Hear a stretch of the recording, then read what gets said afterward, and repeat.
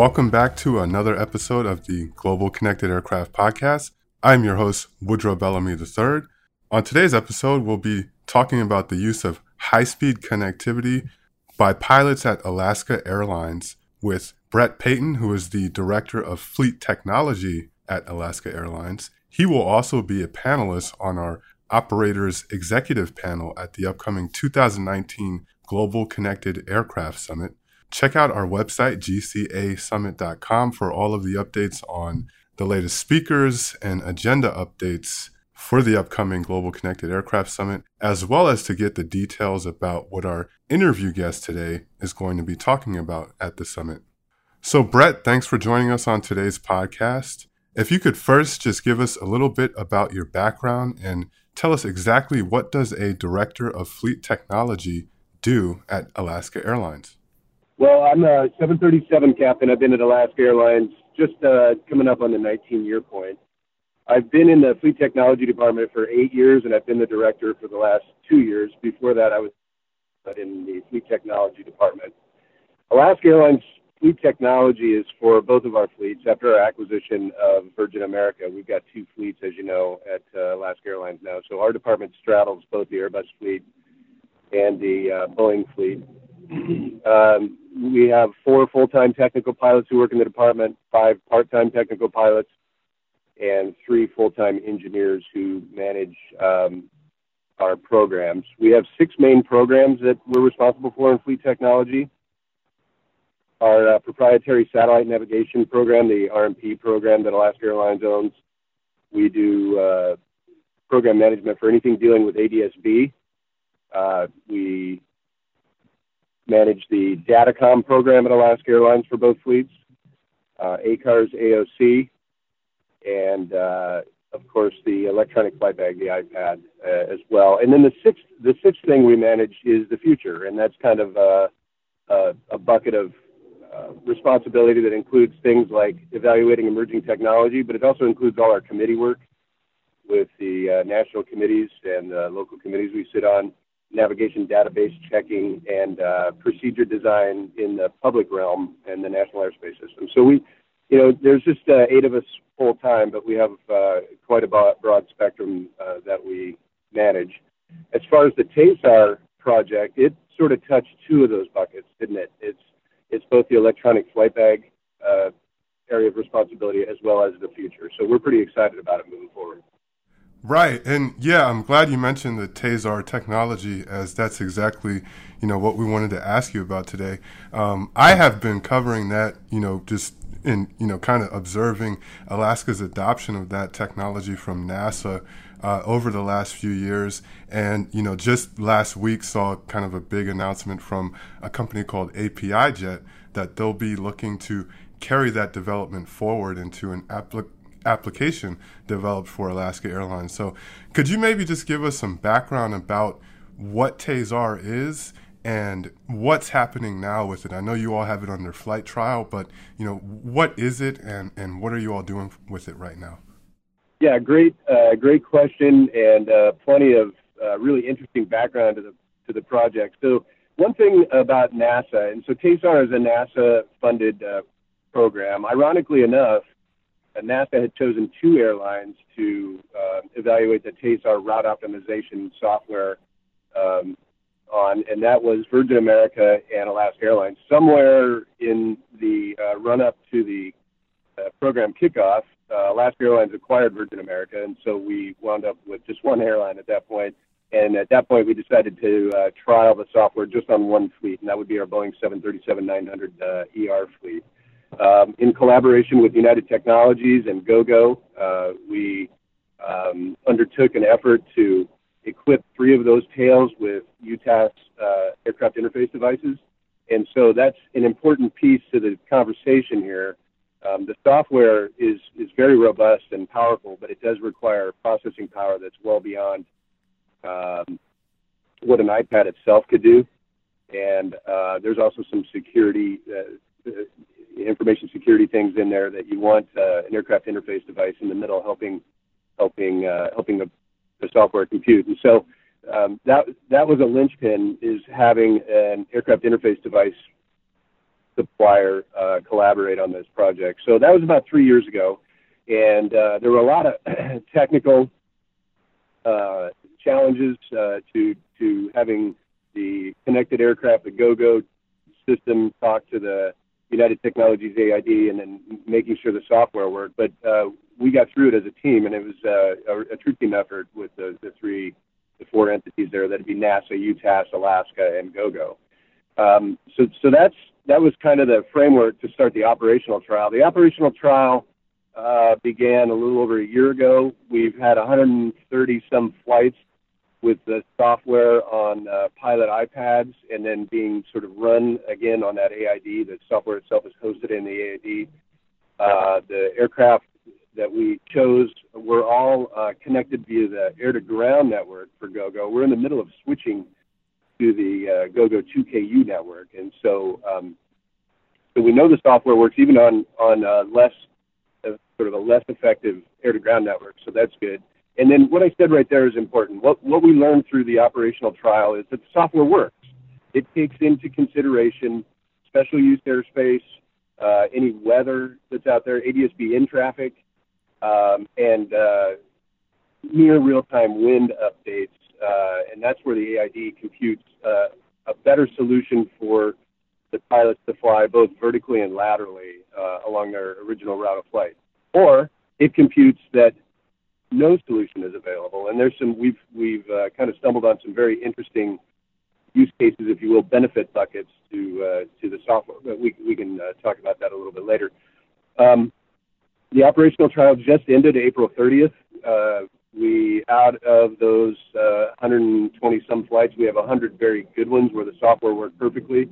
This is, we kind of internally call it a science project. So, I mean, the software is new. It's like any new piece of software. There's stability issues at the beginning, but our effort with NASA, they were excellent to work with. The front line of NASA was excellent to work with on the project. And then that's how we got to API-Jet. And so the whole charge for NASA, in a lot of people forget the first day at NASA is for aeronautics. It's not space. It's aeronautics. Is take public funding and incubate good ideas and get them out into the private sector. And that's what we saw with TASAR. And so Alaska Airlines being in the middle of that and pushing it forward is pretty exciting. But API-Jet is the software arm of API. They're the company that makes the winglets for all Boeing 737 NGs that are flying around out there if they're equipped. And their software arm has been a pleasure to deal with as we've started our commercial development trial, which is taking the NASA software and seeing if it can work in a commercial environment, seeing if we can operationalize that software. And so that's where we're at today. And so the API-Jet announcement that you read was about taking it out of the science project phase and seeing if we can get a good commercial product that Alaska Airlines and all airlines can use. I see. Yeah, and it's it was really interesting in the sort of announcement about this new partnership was they described it as sort of a Waze for flying, like the smartphone driving application Waze, which kind of reroutes you to the best route for if you're driving from one location to another.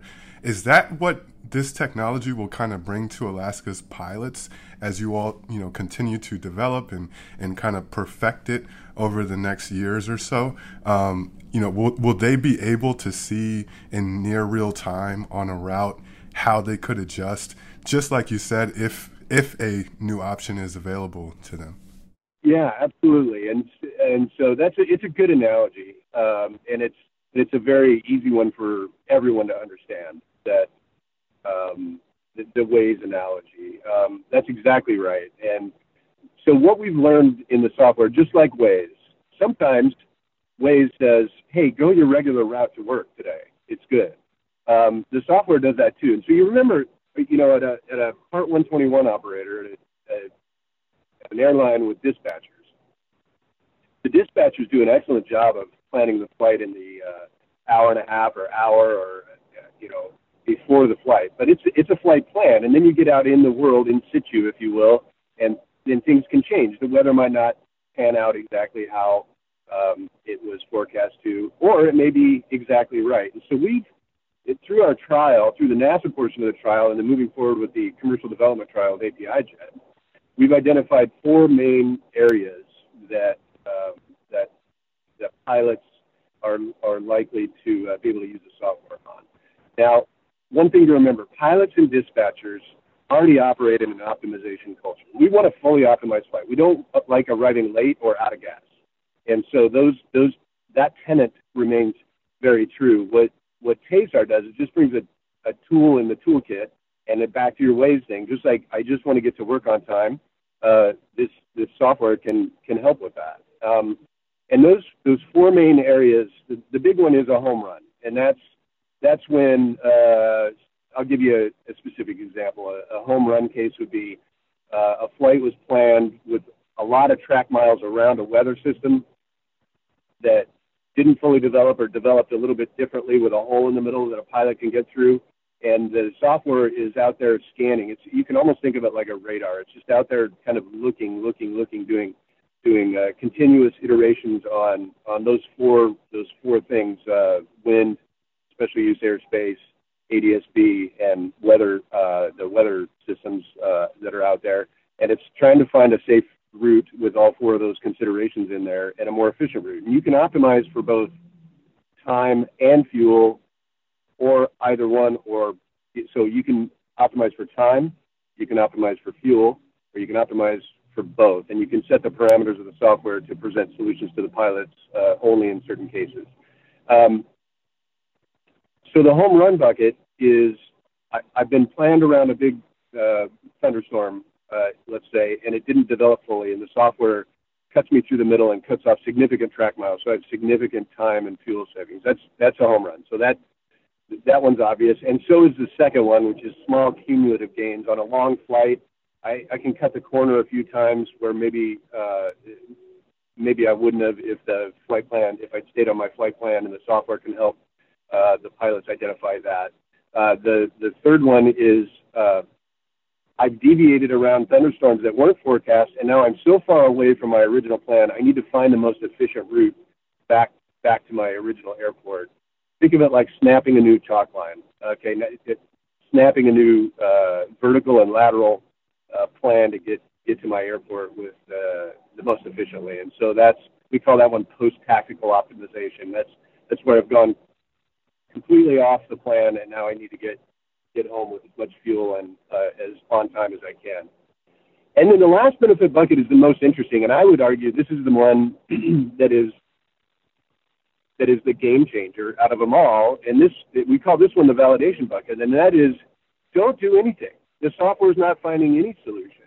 So pilots there's kind of a mindset that if you go directly to your destination and go as high as you can, if you always do that, you're always saving fuel. Well, that's not always true. And although we have an optimization culture, sometimes we've found that maybe we've been doing it wrong. Maybe there are other ideas out there that are better, and maybe the dispatcher planned you exactly right that day. And it happens quite often, actually, where the software says, don't do anything. And that changes pilot behavior at that point. And at that point, now you're talking about the tool in the toolkit that everybody trusts and everybody can use to always be on the most efficient route. This is why we're so excited about it. You have less carbon emissions, you have less fuel burn, passengers arrive more on time than they maybe would have, and it's just it's kind of the trifecta for us. I see.